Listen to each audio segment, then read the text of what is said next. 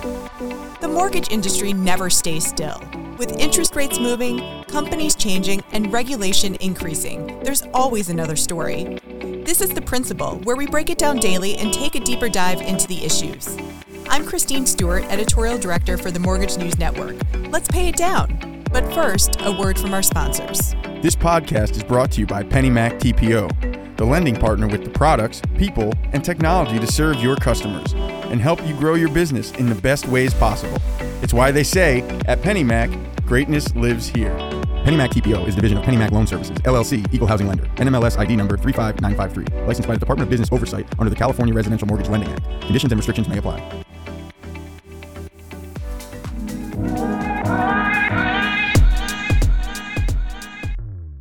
Saying that they expect origination to continue tumbling down, loanDepot is cutting its funding capacity by $500 million. But what does this really mean for the company and the mortgage market?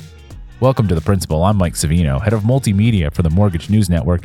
Today I'm joined by editor David Krechevsky. Dave, thanks for joining us. Thanks for having me on. It's been a while. Yes, it has. And certainly you've been covering a lot about what's going on with loanDepot and in the wholesale market altogether. But I guess just starting with the news that you had for us today, tell me a little bit more about loanDepot cutting its funding capacity. Well, this is the second time in 2 months that they've announced this.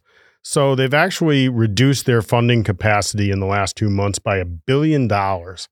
And again, it's because, as you said, they're projecting not only the current loan originations, but future loan originations to slow down.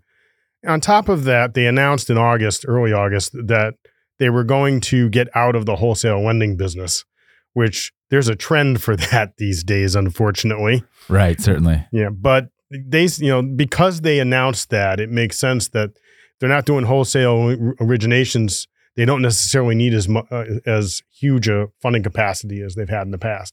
Right. I mean, they're saying they expect origination to turn down, but that's kind of a self-inflicted thing, right? If you're not doing one of your lending channels, you're not going to do as much volume. Well, it's a question of chicken and the egg, which came first. And in their second quarter earnings report, they had reported that originations were down, and I guess they said they were down nearly 26% from the first quarter and down 54% from the second quarter of last year. So it had been cut in half.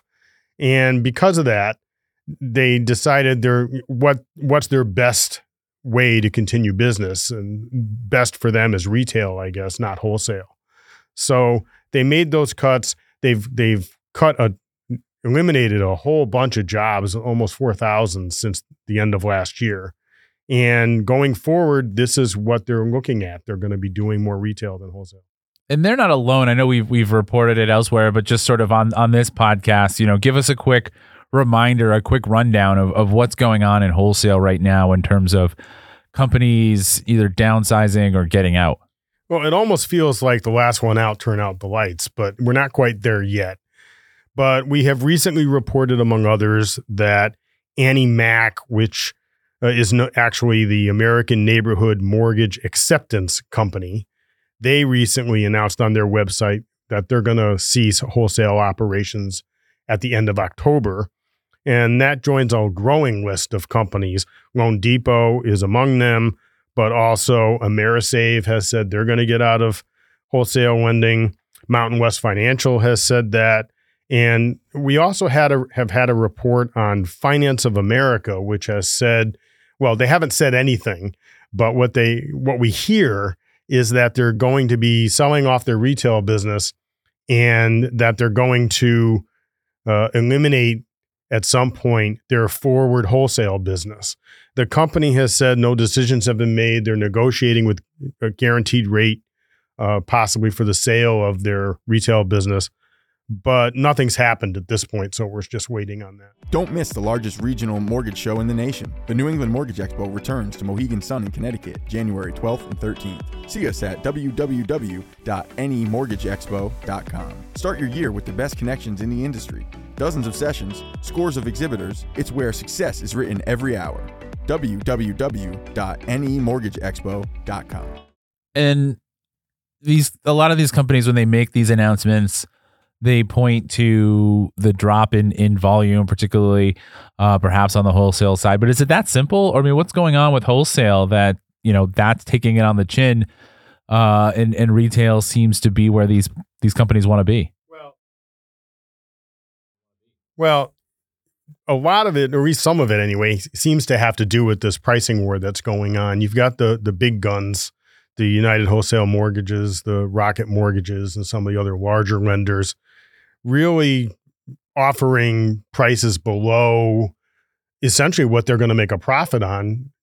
And, you have Matt Ishbia, the CEO of United Wholesale Mortgage, saying there's no such thing as friendly competition.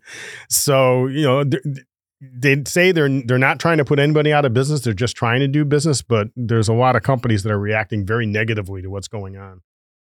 Right, especially since, you've got the flip side, you've got growing concerns about a recession, and companies in the security market want to see higher rates, not lower. You can rush to lower your rate and get customers, but if investors aren't buying those security backed, mortgage backed securities, you're just sitting there holding on to these.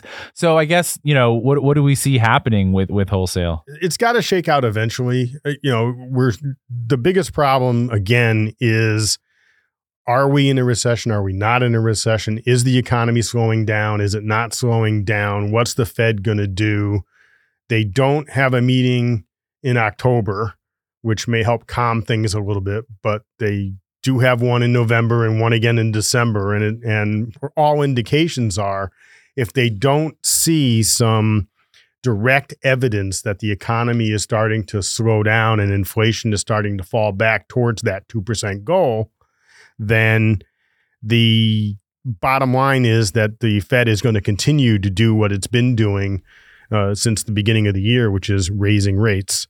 So if that happens, then the dominoes fall and mortgage rates increase, and it's a domino effect from there.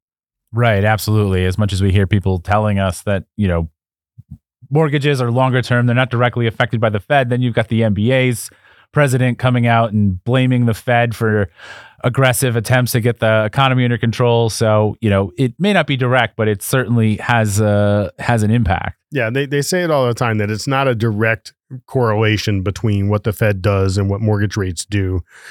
But in the last couple of months, it sure felt like it. And, we've seen some reports that say in some cases mortgage rates are now over 7%, and no one's quite sure where the top is. I'm old enough to remember when mortgage rates were double digits. I don't know if we won't get there this year. Could we get there next year? A lot depends on what happens with the economy.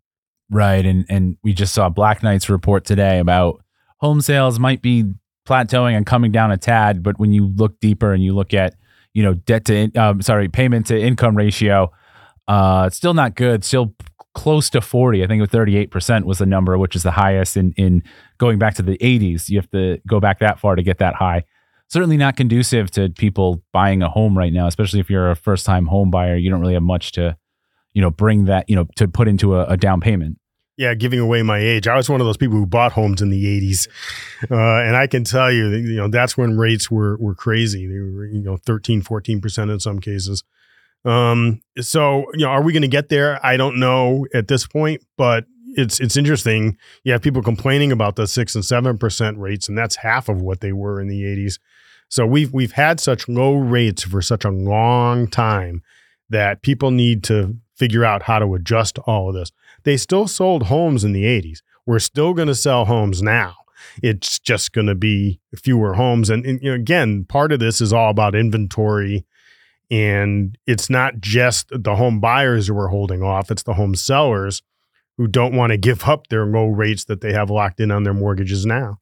Yeah, I used to love those spam calls of we have cash investors who will buy your home for cash right now. And then I'm like, and then what? Then I have to buy in this market. And I've got I bought only a couple of years ago, so I got a nice rate and a nice price. I don't exactly want to get in this market right now. Yeah, and you're not alone. There are a lot of people who are holding off just because of that very thing.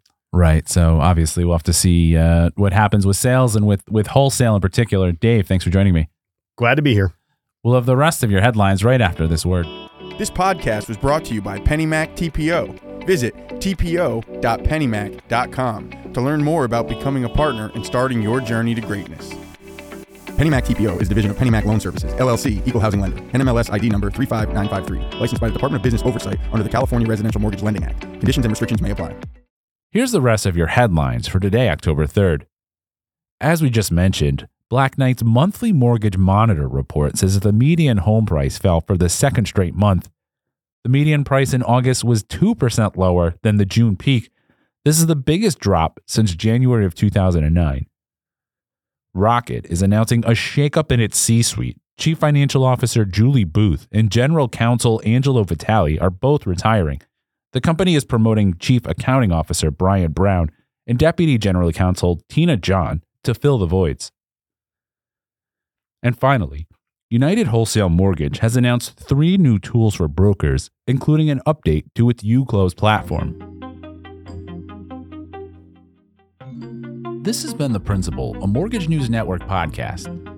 All podcasts are produced by T.G. Kutamperor, Matthew Mullins, and Sarah Woloch.